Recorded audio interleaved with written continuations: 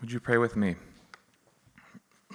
Father God, we come before you this morning knowing that you are the sovereign God who holds the future in your hands. It is our future, Lord, that you hold. And we can know that you are a God who cares for us and knows us intimately. You have saved us, and we as your people do not need to fear you.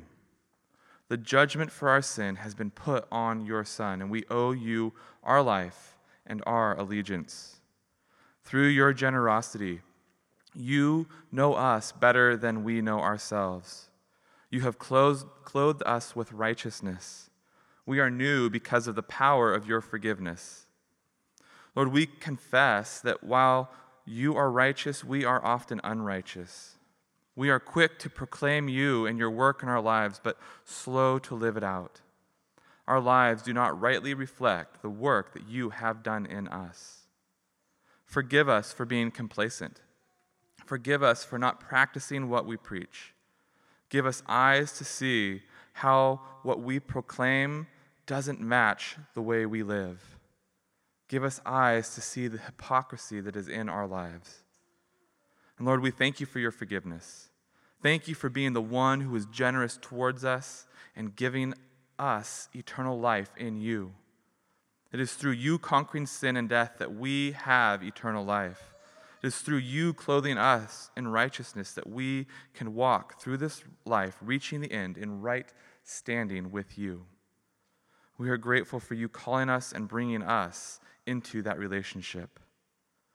We also thank you, Lord, that we are not alone in this world, that we are not the only church that preaches and proclaims the good news. You have given us other bodies of people that proclaim your righteousness as well.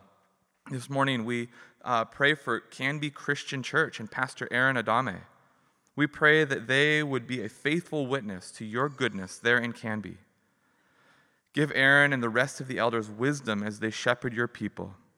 May they become better equipped to care, teach, and preach your faithfulness there in Canby. This morning, we also pray for ourselves. As we enter the holiday season with Thanksgiving coming this week, we pray that we may take time to recognize all the reasons for which we do have to be grateful. For the freedom that you've given us, for life, and for peace. We also recognize, Lord, that the holiday season isn't necessarily a time of joy for everyone. For some, the holidays bring a deep sense of emptiness, whether it's trauma, a family that is divided, or loved ones who are no longer here.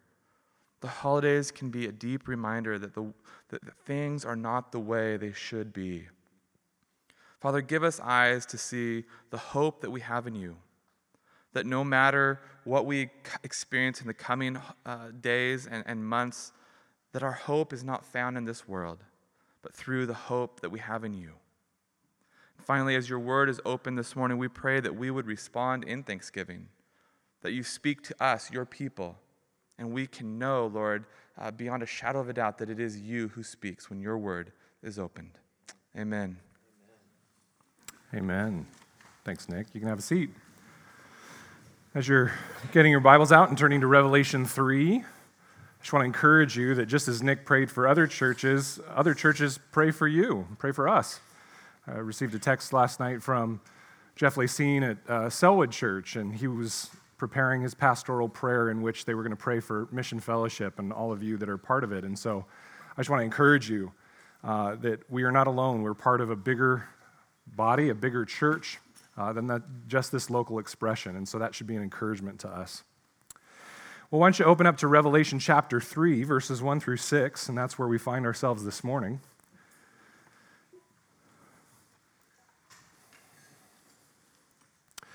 In 2016 and early 2017, there was a big social media buzz about an upcoming event.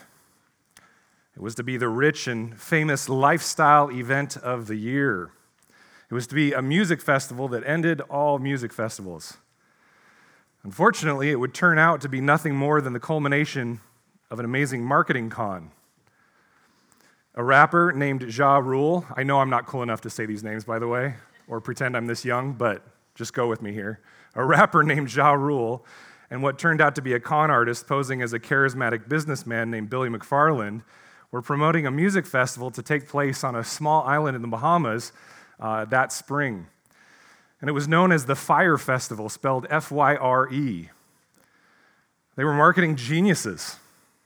At conferences, online through social media, and by way of paying influencers that had large followings online, they promoted this upcoming so-called festival without any actual product to back the promises that they were making. The location proposed had little to no infrastructure, the timeline was far too tight to accomplish what they promised, and the budget was inadequate. When the day came for the young, cool, hip, wealthy customers to show up on their private planes to partake, they were stunned to find nothing more than cheese sandwiches on white bread instead of the gourmet meals that had been pictured on their Instagram accounts. They found under-resourced natural disaster survival tents rather than the glamping or glamorous camping that they had been promised.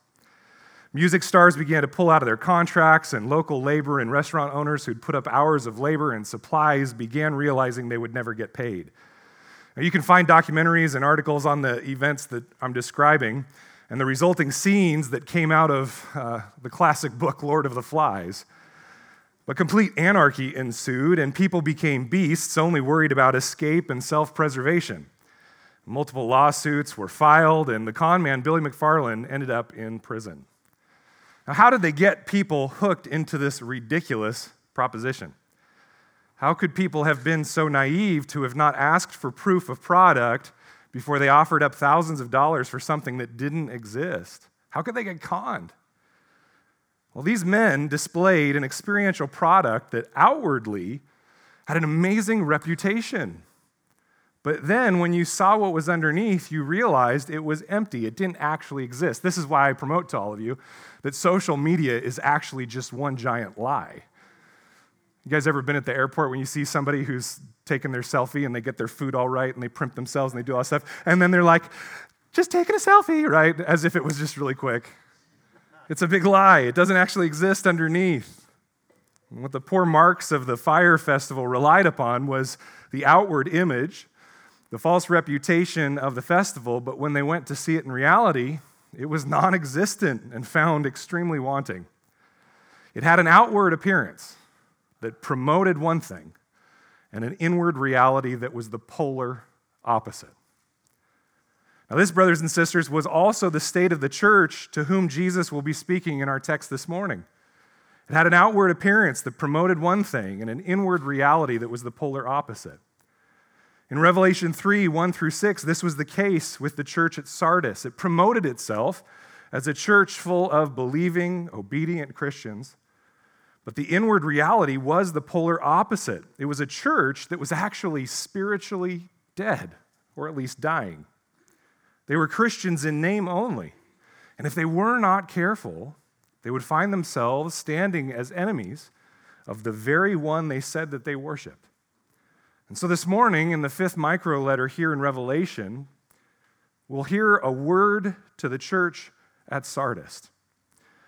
A word to the church at Sardis. And that word is, wake up from your self-delusion. Wake up from your self-delusion. So a really light word this morning. But this is an important word, and it's one that we all need to heed. So let's take a look at these 6 short verses, and then we're going to unpack them further. Revelation 3, 1 through 6. And to the angel of the church in Sardis write, the words of him who has the 7 spirits of God and the 7 stars. I know your works. You have the reputation of being alive, but you are dead. Wake up and strengthen what remains and is about to die. For I have not found your works complete in the sight of my God. Remember then what you received and heard, keep it and repent. If you will not wake up, I will come like a thief, and you will not know at what hour I will come against you. Yet you have still a few names in Sardis, people who have not soiled their garments, and they will walk with me in white, for they are worthy. The one who conquers will be clothed thus in white garments, and I will never blot his name out of the book of life. I will confess his name before my Father and before his angels. He who has an ear, let him hear what the Spirit says to the churches. Now again, we see the same structure of the other letters. And this is purposeful. This is not just us being lazy in the way we lay out our teachings. The structure is the same as we go through. And so first what we have is we have a salutation from the one who knows his saints, the shepherd who knows his sheep, the one who knows his saints. The opening words here are similar to those used as a salutation to the church at Ephesus, he who has the 7 spirits of God and the 7 stars. And these salutary statements are pulling from the vision that John had of Jesus in chapter 1.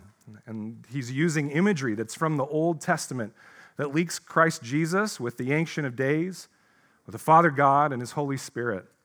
And the imagery surrounding the 7 spirits of God uses biblical numerics and Old Testament imagery. Now you might say, oh, that's too much for me to comprehend. It's not. It's very simple. It's just numbers and looking backwards to the Old Testament to set the stage for this microletter. 7, as you will recall, will be used throughout Revelation to speak of fullness, wholeness, and perfection. In other words, the Spirit of God is speaking to the fact that he is perfectly holy. He's the perfectly holy Spirit of God. And as we learn in the vision of Jesus, this imagery of the 7-fold Spirit comes from the book of Zechariah chapter 4, where God speaks to Zechariah that he will rebuild his temple, not by might nor by power, but by his Spirit. And so just a few verses later, he speaks of the image of the 7-fold Spirit when he says this in Zechariah 4:10, "These 7 are the eyes of the Lord which range throughout the whole earth." Perfect visibility, perfect eyesight, so to speak. Now, this imagery of eyes ranging throughout the whole earth is spoken of elsewhere in Scripture, and it states God's ability to see the hearts of every man, woman, and child, and especially to see the hearts of those that are his, so that he can act on behalf of those that are his own. One of God's prophets speaks of this truth in 2 Chronicles 16. "For the eyes of the Lord run to and fro throughout the whole earth, to give strong support to those whose heart is blameless toward him." Now, this truth is further amplified by the fact that we need to remember that Revelation is meant to be read in whole, out loud, before a congregation. We're so far removed in time and space and geography that we often need to break down what they're saying in order to understand it. But it was meant in the first century to just be read simply out loud in one sitting. And if this were the case just a few moments ago, we would have come across the statement to the church at Thyatira in chapter 2, verse 23 that says, "I am he who searches mind and heart." And this imagery speaks to the fact that God is constantly searching and convicting and encouraging the heart of those that are his. We can wrongly take this imagery as if God is in this cosmic game of hide and seek, as if he doesn't know or has not chosen those that are his, has not elected those that are his. But friends, the picture here is that he already knows them, and Revelation will later picture the Spirit of God going throughout the earth, finding those that he already knows are sealed by him and harvesting them into God's storehouse. This is a symbolic depiction of resurrection to eternal life. God knows those who are his because he chooses them. And this is bolstered when we see that he is also the one with the 7 stars. Again, 7, the number of perfect completion and wholeness. And the stars symbolize and represent the spiritual idea of the church, the spiritual representation of each church. And so this imagery is from Daniel 12. Daniel 12, 1 through 3, you may recall it, we've already gone through it, but it says this, speaking of the day of resurrection and judgment, it says, "At that time shall arise Michael, the great prince who has charge of your people, and there shall be a time of trouble such as has never been since there was a nation till that time.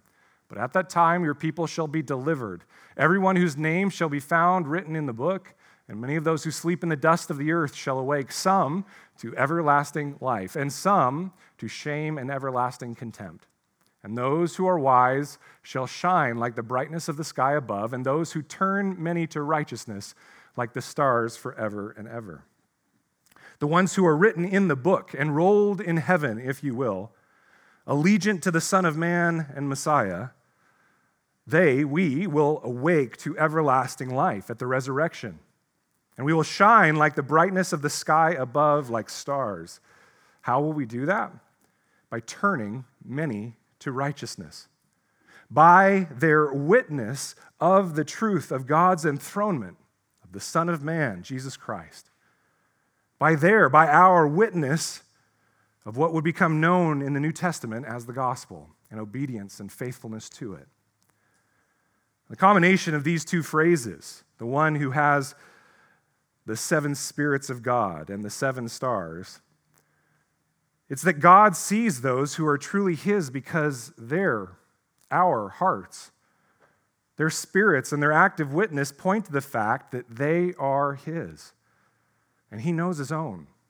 He knows the temple of His people and each of the living stones that make up its walls. We are those who will witness by our very lives that Christ is King.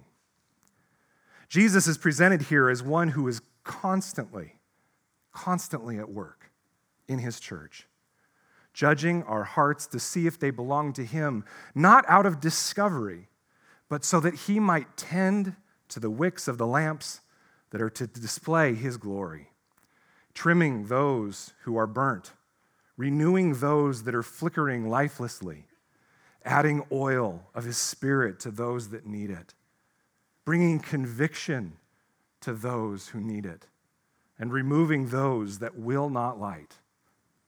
And so He then steps into the reality of this judgment as He says, I know your works.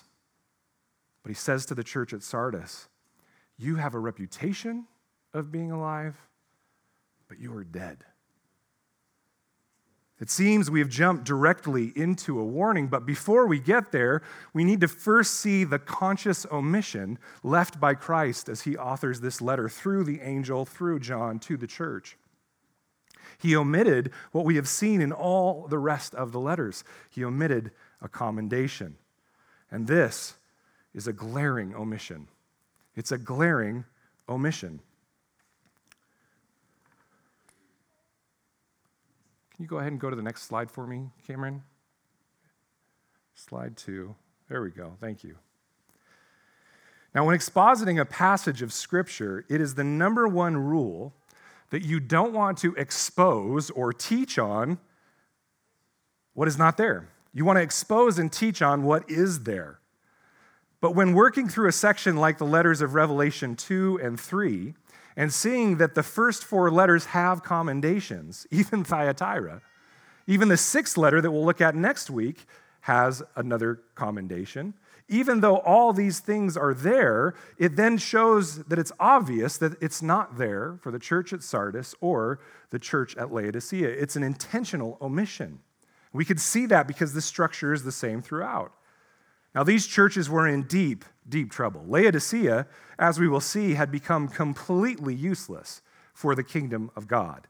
They had become rebelliously arrogant and were no longer of use to Christ to the point where He was going to spew them out of His mouth. But Sardis was a bit different. They were dead. Now, one might say that God's description of them is even more startling. Additionally, we see the omission of any outward or inward warfare going on with the church. With the other churches, we saw people inside the church that are teaching false doctrine and trying to take them in an errant direction. We saw groups outside the church persecuting, but here we see the omission of any statement of warfare going on within the church. There are no Nicolaitans, no Jezebels within the church. There's no pagan forces outside that are mentioned. And this, too, is a glaring omission when compared to the other churches. You see, Sardis had become spiritually dead pretty much by its own self-delusion. And it's full of converted believers, supposedly, when in fact that's not the case. But verse 4 gives us some hope for this church, as it states that there are a few in Sardis who, notice, in verse 4, have not soiled their garments. Now, this idea of pure white garments will be used multiple times in Revelation as an image of purity, staying undefiled from the pollution of the pagan world around them. Purity and faithful devotion to Christ and to his people. But this is still not a commendation of the church as a whole.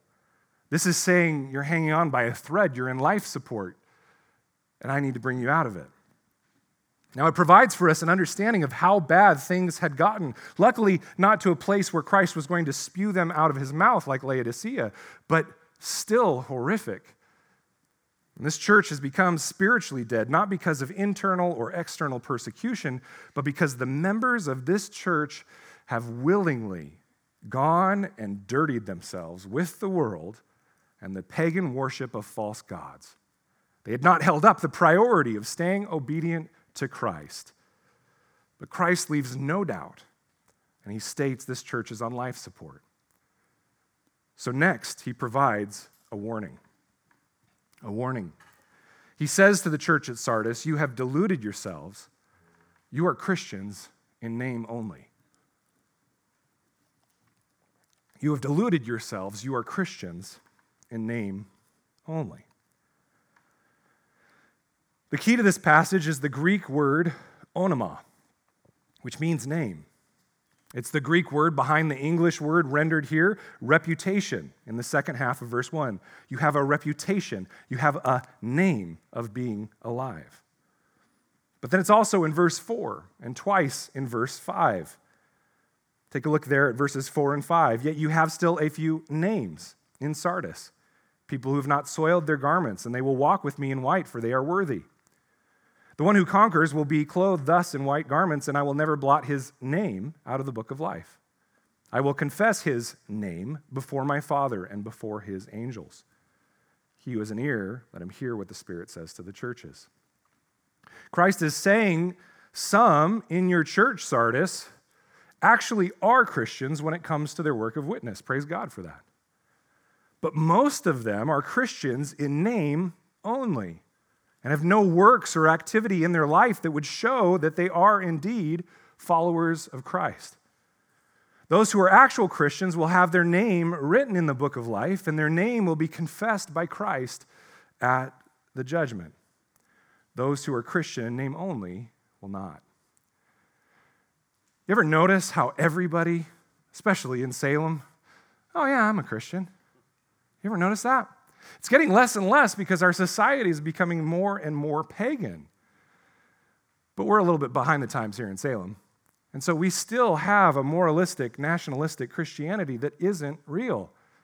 When I went to buy my first truck to pull the trailer for the start of this church, I walked into a dealership here in town, walked up and told the guy what was going on, said, "Hey, I'm a pastor." He goes, "It's awesome. I'm a Christian too." I said, "Great. What church do you go to?" He goes, "What's the name of it again?" Just so you know, this is Mission Fellowship. Somebody asks you what church you go to, that's what you say, Mission Fellowship.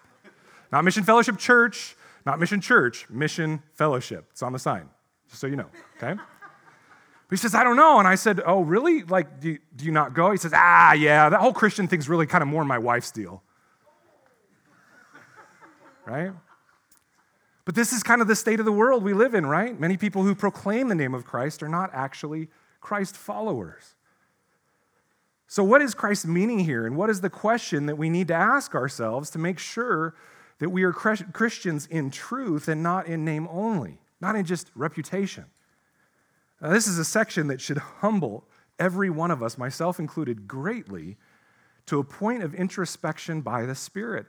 Am I a true Christian? How do I know? Let's pull this apart a bit. Christ said he had seen their works. He said they had a reputation, and there's something that can be strengthened, which speaks to a passionate beginning, but one that was fading quickly. He finishes with the statement, "I have not found your works complete." Now, all of this gives us a composite picture. The church that was located in Sardis had once been a church with enough life that it was known by those around it. Its younger years were powerful enough that other churches knew it. But instead of continuing that forward movement, continuing its work of witness to the kingdom of God and reign of Christ, It had slowly but surely begun pursuing the world, polluting its garments with their paganism and relying upon the good old days of their Christian walk. And in so doing, they had become deluded by their true spiritual state. Friends, this doesn't necessarily mean, for some of you it might, that you're going out and pursuing worldly things. For others, it simply means that you are allowing the things of this life to choke out the fruit of the Spirit. Christ talked about this. Some will grow up from the seed of the gospel, but life gets busy. I got kids now. We've got Little League. Oh, yeah, but I've done the Christian thing. Now's my time to retire and travel the world. Slowly but surely, things that are not innately evil in many cases are the very things that choke out our passion for Christ. And in so doing, we become deluded about our true spiritual state. The relationship dies without us even knowing. It can even be assumed that outwardly they hadn't seemed to change at all. These folks at Sardis most likely were still gathering, maybe even doing the things they once did as a church. But their compromise with the world around them and their own individual actions made their witness as a church dim to the point of almost disappearing. Unfortunately, this is all too prevalent in the Christian church. The statistics around the number of children who grow up in the church and walk away are staggering in 2021. But then I'd also point towards the harsh reality that it's common in the American church for people to profess Christ early, maybe even show some initial zeal, but then slowly but surely fade away so that they might still be going through the motions of Christianity. And they may call themselves a Christian, but when you look at their life and you look at the motivations behind it and the priorities of it, there is little to no actual proof that they are driven by the glory of God and obedience to Christ, that they're driven by the fact that Christ had died for them and purchased them with his blood. But we then have to ask the question, was this person that we're speaking of ever even a true follower of Christ? In verse 5, Jesus promises to those that are truly his that their name is written in the book of life and will not be blotted out. The inference here is that the names of those that are not his are not even in this book at all, ever to begin with. How can one do works and be passionate, but then have that fade to the point where they are Christian in name only? Well, the reality, friends, is that this isn't something that can happen. It speaks to the fact that the person was never truly converted. All of their Christian works to that point were driven by a different motivation than the Holy Spirit's empowerment within. Now, this goes back to the fact that the church exists as both visible and invisible. The visible church is those that gather on Sunday mornings to proclaim the Lord's death and resurrection until he comes again. But the invisible church are those in the body that are truly converted by the power of the Holy Spirit, by grace through faith, and endure in a constant state, not of perfection, but in a constant state of ongoing repentance leading to obedience. This is where people get broken up. They start to get in this shame cycle and they go, well, man, I just must not be a Christian. Well, friends, when you realize that, a true Christian doesn't beat themselves up or sit in that shame or think, woe is me. They say, what must I do to repent, Lord? It's not a constant state of perfection. And those of you who are perfectionists in this room, welcome. I'm not only a member, I'm the president, right? We need to let go of the perfection and realize that it's by God's grace that we will continue to endure, and that endurance is not perfection. It's an ongoing state of repentance whenever convicted. So we do everything within our power to not sin, but realize that when we do, because we are still in these fleshly bodies, we then submit to the power that will truly help us, the power from the Holy Spirit that gives us correction and repentance. Many might have a reputation for being a disciple of Christ, but then something happens when they encounter difficulty or conflict, or something better comes along. Something that meets the need that they thought they would fill with Christianity, but they find somewhere else. In these cases, their true motivation begins to show and the secrets of their heart are divulged. Their works are shown to be driven by motives other than the empowerment of the Holy Spirit for the glory of God. What starts out as charitable or selfless or loving shows itself over time to be driven by the flesh and not by the Spirit, and not by the witness of the church to the glory of Christ. But all of these things are diluted. And you see this over time. Time and truth are friends. Time and truth are friends, especially speaking to the reality of your heart. And this, dear friends, is why the topic of endurance is so important throughout the Word, and especially here in Revelation. The mark of a Christian is that they will endure in behavior that shows that their hearts are converted. No longer do they operate in selfishness under the authority and reign of self, but they act in a way that shows that they are no longer their own. They are no longer their own authority, and they will do what Christ commands, even if it is the harder way to live. Unfortunately, many rely upon the past of their Christian walk rather than look at how they act in the present. They believe that because of a prayer back then, or a church service back then, or that one time they really got involved in that one ministry or that one Bible study, they believe because of these things that they are a Christian. But it is in obedience or disobedience in your current actions and current works of witness to the authority of Christ in your life that the answer comes of the question of whether or not we are true believers. A church is not one outwardly because of its building or programs or past works. And a Christian is not one merely because he or she may call themselves a Christian or have prayed a prayer or showed kindness and service for a time. Our relationship with Christ as Savior and King is demonstrated through a constant desire to walk in repentance, a constant desire to walk in obedience as we war against sin in our lives and as we conform our lives to His Word. Think of the passage where Jesus says in Matthew 7, He says this, "Not everyone who says to me, 'Lord, Lord,' will enter the kingdom of heaven, but the one who does the will of my Father who is in heaven." Jesus sounds pretty legalistic here, doesn't he? He sounds pretty legalistic when he says, "If you love me, you will" what? "Obey my commands." He goes on to say, "On that day, many will say to me, 'Lord, Lord, did we not prophesy in your name and cast out demons in your name and do many mighty works in your name?' And then I will declare to them, 'I never knew you. Depart from me, you workers of lawlessness.'" Now, how could someone do works that seem like works of kindness and spirituality and morality without knowing Christ? Well, friends, because they never knew Him as King. And it's very easy to do nice things for different motivations other than to serve Jesus.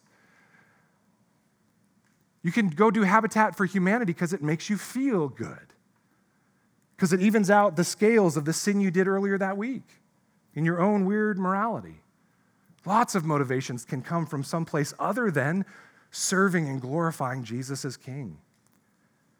But this is what it means to do the will of the Father, is to treat Jesus as not only Savior, but also King. It means to follow His commands. And this is what it means that He will call them workers of lawlessness.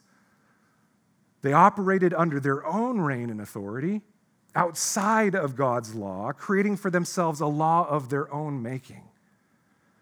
The church at Sardis had deluded themselves into believing they were Christians, but they had not persisted in working out obedience to the commands of Christ.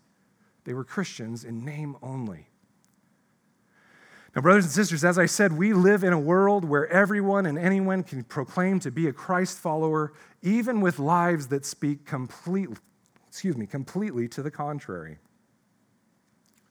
Where might you have given in to delusion that you are acting in obedience when in fact you look just like the world around you and are in need of conviction and repentance? Where have you deluded yourselves into believing that you are Christ's, and yet you don't submit your time, your talents, or your treasure to Him? Those of you who are members here, please don't wait until the morning of your discipleship group to entertain this question. Think about it now. Pray daily this week for God to reveal the true answer to this question because, friends, this isn't just a question that needs to have an answer in your discipleship group. This is a question of life and death, as Jesus himself says. Friends, true Christians prioritize obedience to Christ and mutual loving submission to his people as their highest priority in life. True Christians study the Word of God so that they might know it and then obey it. True Christians are faithful in relationships and realize that the measure to which they submit to one another and are faithful to one another speak the truth in love to one another and reconcile with one another when conflict comes. These speak to their collective witness to the reign of Christ in their lives. True Christians live life together so that we can hold one another accountable. They don't just come and go as they please and try and blend into the crowd so that no one knows them or their sin. The reason we know each other is so that we can speak the truth in love when we see patterns of sin creeping up. Why? Because it's life and death. And I don't know about you, but I need all of you to help me in my fight against sin in my life. Doing it alone doesn't seem to work for me. But maybe I'm just the weakest in the room. True Christians quickly repent. True Christians are not perfect, but they're always seeking the help of the one who is. They're always seeking the help of the body he has provided so that we can all grow in sanctification every day of our lives. True Christians judge their obedience to Christ by their actual activity, not by what they used to do or what they intend to do when things are easier. True Christians do not have to be convinced to do what the Word clearly commands a disciple to do. Christians do these things, and whatever else the Word calls us to, not because it comes naturally or is simple or is comfortable, but because the Savior and King to whom we are allegiant and obedient has required it of us. Not to earn salvation, but because he has already done the work of salvation and given it to us freely, choosing us while we were yet embracing sin. But then by grace, empowering us by his Holy Spirit, whom he has placed in our midst. You see, Satan has ruined the witness of the church because he has propagated a lie and twisted the grace by which we are saved to say that you can be a Christian without following the commands of your king. But the word to Sardis tells us differently. So what do I do, Hans, if I'm in sin? Repent. Friends, have you deluded yourself into thinking that you are a Christian when you are really one in name only, with no enduring obedience to back it up? If so, these next words of Christ are graciously, lovingly calling you to repentance. Because next we see that he gives the church at Sardis an exhortation. An exhortation.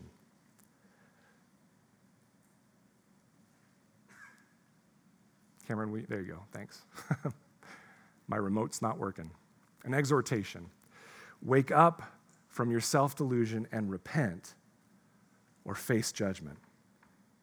Let's read verses 2-3 again here. It says, "Wake up and strengthen what remains and is about to die, for I have not found your works complete in the sight of my God.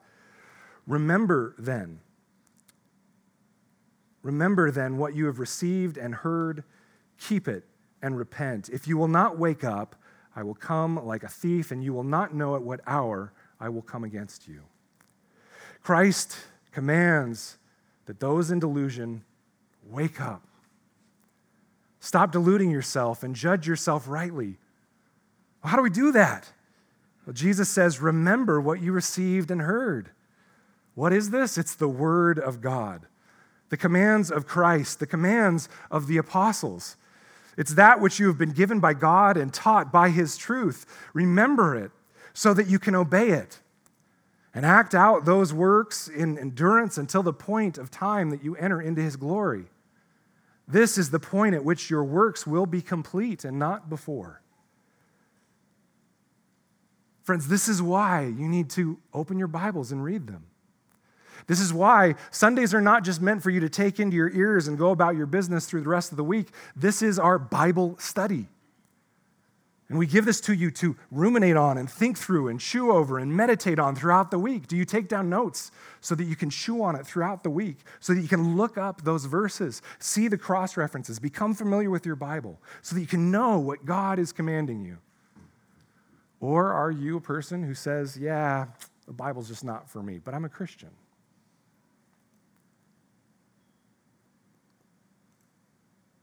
If we don't endure in this, we have to ask ourselves the question, are we truly Christians?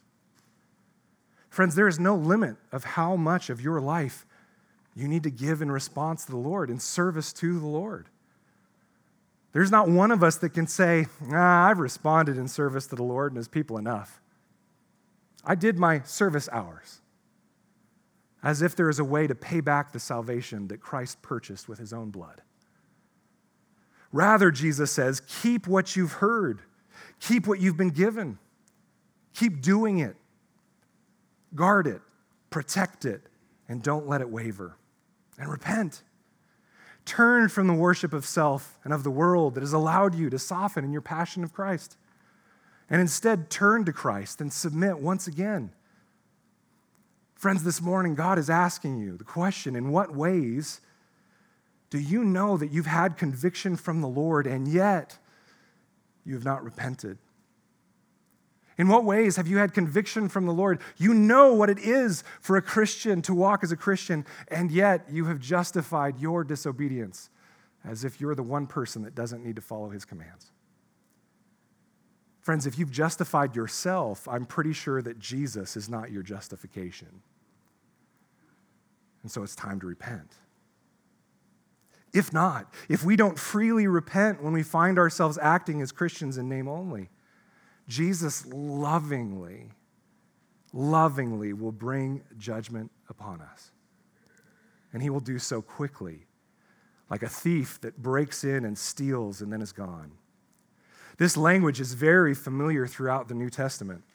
Paul, Peter, and Jesus all use it to describe how quickly his second coming will happen, the day of the Lord. It will be at a time where the world is oblivious to his presence and his reign, and they will find themselves in judgment in the blink of an eye. But here it is more a statement of impending judgment, not for that day that will come, the day of the Lord, but for judgment that will come immediately. That God will bring upon self-professed Christians the realities of their own sin. Namely, he will allow them to persist in their sin and wrap tighter and tighter in the chains which bind them. Friends, when we have sin presented to us by the Holy Spirit or by brothers or sisters in Christ, which is also the Holy Spirit, when we have sin presented to us and we don't immediately repent, it is judgment that we persist in it. Why? Because our brains are getting more implanted with that sin, our habits are getting more implanted with that sin, and our ability to break free from it is getting harder and harder and harder. That's judgment, and it's righteous, godly judgment. When God gives us over to that which is not him, we cannot comprehend the weight of that judgment and its eternal effect. The final judgment day is merely a consummation of that which he has already put into effect. So friends, if you're waiting for that day, and maybe between now and then you can kind of get your act together and figure it out so that the scales of justice are weighed in your favor, you don't realize that that is not possible in your own power. And every point at which the Lord brings conviction, it is a time to repent, not continue in sin. And the Lord brings us this message because he loves us, not because he's ready to smash us, because he knows how good it is to repent and turn to him. And so praise God for the command to repent. Praise God for the ability to repent by his Spirit. Praise God for the opening to repent. Amen? For it is the presence of this command to repent that speaks volumes to the mercy and grace of God for those he loves. Remember that grace, as we said last week, is room to repent. And God is not hasty in his judgment, but he gives his people time to repent from sin. And if we do repent, if we walk in a constant state of repentance, dealing with sin when it arises, enduring in the commands of Christ, then we will receive a reward. He finishes this morning with that reward. It's a reward of forgiveness and assurance and intimate union with Christ. Let's take a look there at verses 4 through 6.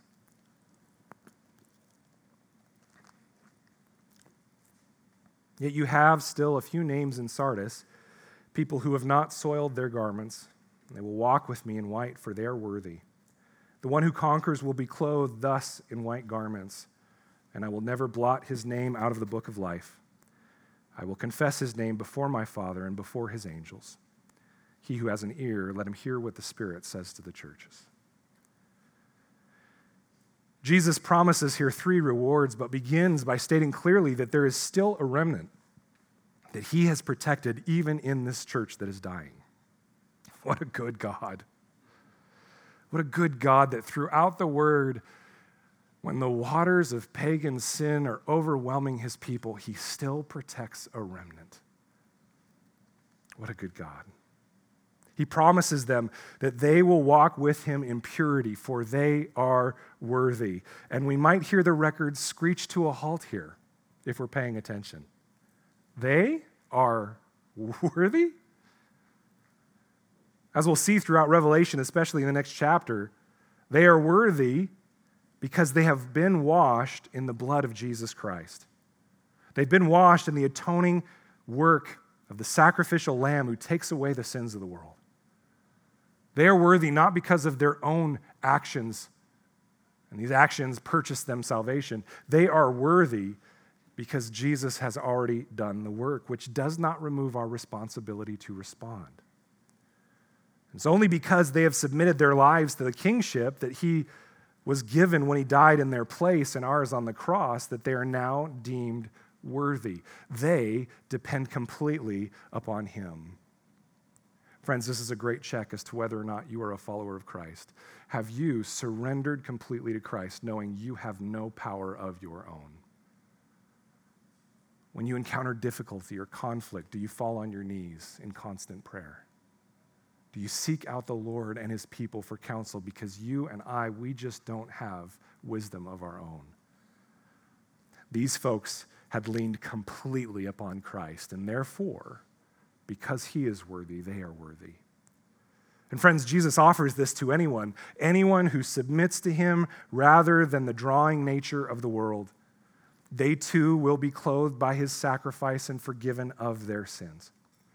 And this is the first reward that Christ offers. And so, friend, if you are here today and you have sin in your life that brings you guilt and shame, if you know you are walking in disobedience to the commands of your Creator, then you must know this morning that Jesus died for you. He died for that very sin that you think is so impure and has made you so impure that you couldn't be forgiven. Jesus has died for that, and he was in your place in the midst of that sin. He has died on the cross for that sin, and he's asking you to truly surrender it to him so that you might be forgiven. You can come to him in fullness of confession and place that sin at the foot of the cross and proclaim to him, beg of him, Lord, save me, a sinner. And he will hear, he will see your heart. He will hear your prayer. And submit your life to him and receive his forgiveness. This is the first reward that he offers, forgiveness of sin. Do you need that today, dear friend? I know I do. In the big things and in the small things. Thank you, Lord, for your forgiveness. But not only does he purify our garments, make us clean, give us forgiveness, he says that those who conquer will also receive assurance of the security of their eternal life with Christ. The book of life that is mentioned here is the same one that comes from the idea put forth in the book of Daniel. And as we will see in Revelation, judgment will take place with the use of multiple books. The book of life is the membership roll, if you will, of God's kingdom. It's exclusive for those that have been called by Christ and surrendered their lives in response to him and his people. And we get to proclaim this eternal and spiritual truth as we faithfully participate in membership within the local church. I've been asked before, Hans, where do you get the idea of membership and a membership roll in the Bible?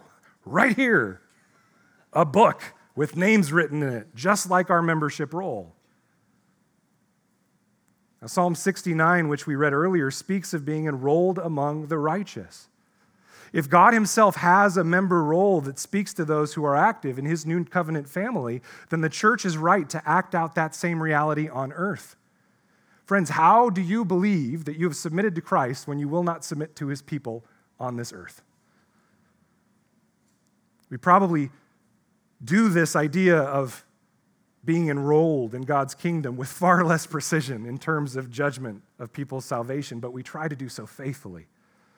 And those who conquer and persist in repentance are given assurance that they will not have their name blotted out. They will not lose their place as citizens in the heavenly New Jerusalem.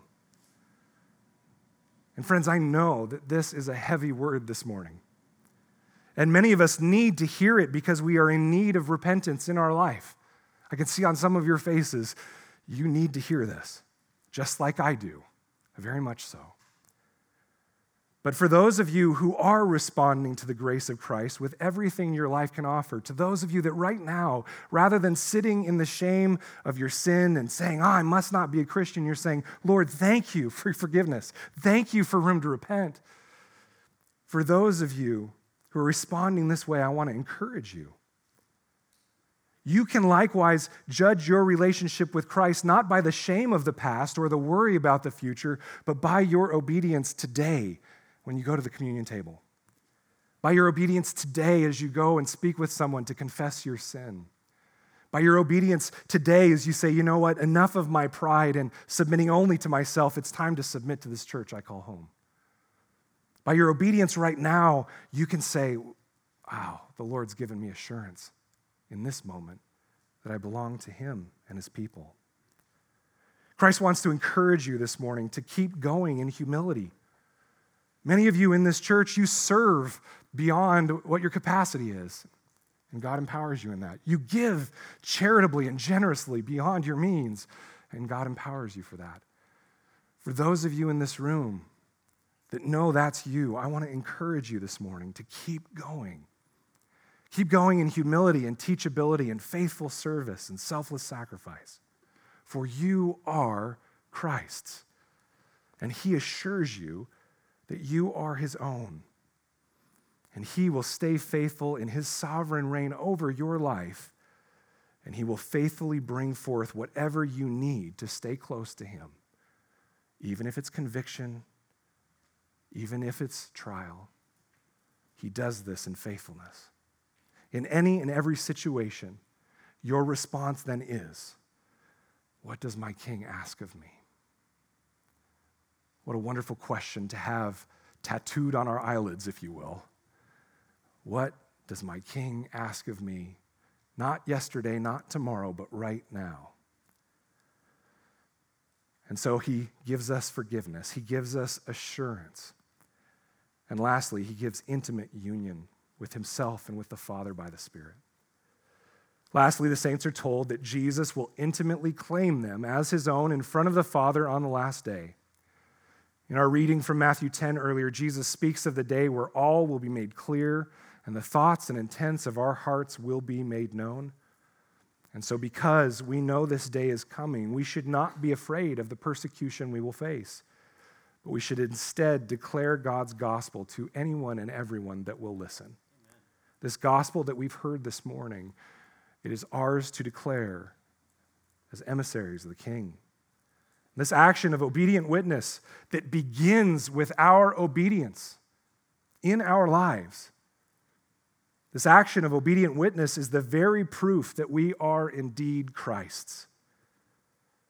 In this day and age, friends, where Christianity is wrongly attached to other ideologies and is becoming less popular to proclaim the name of Christ for fear of being persecuted, Are you still willing to conquer by proclaiming Christ as your king?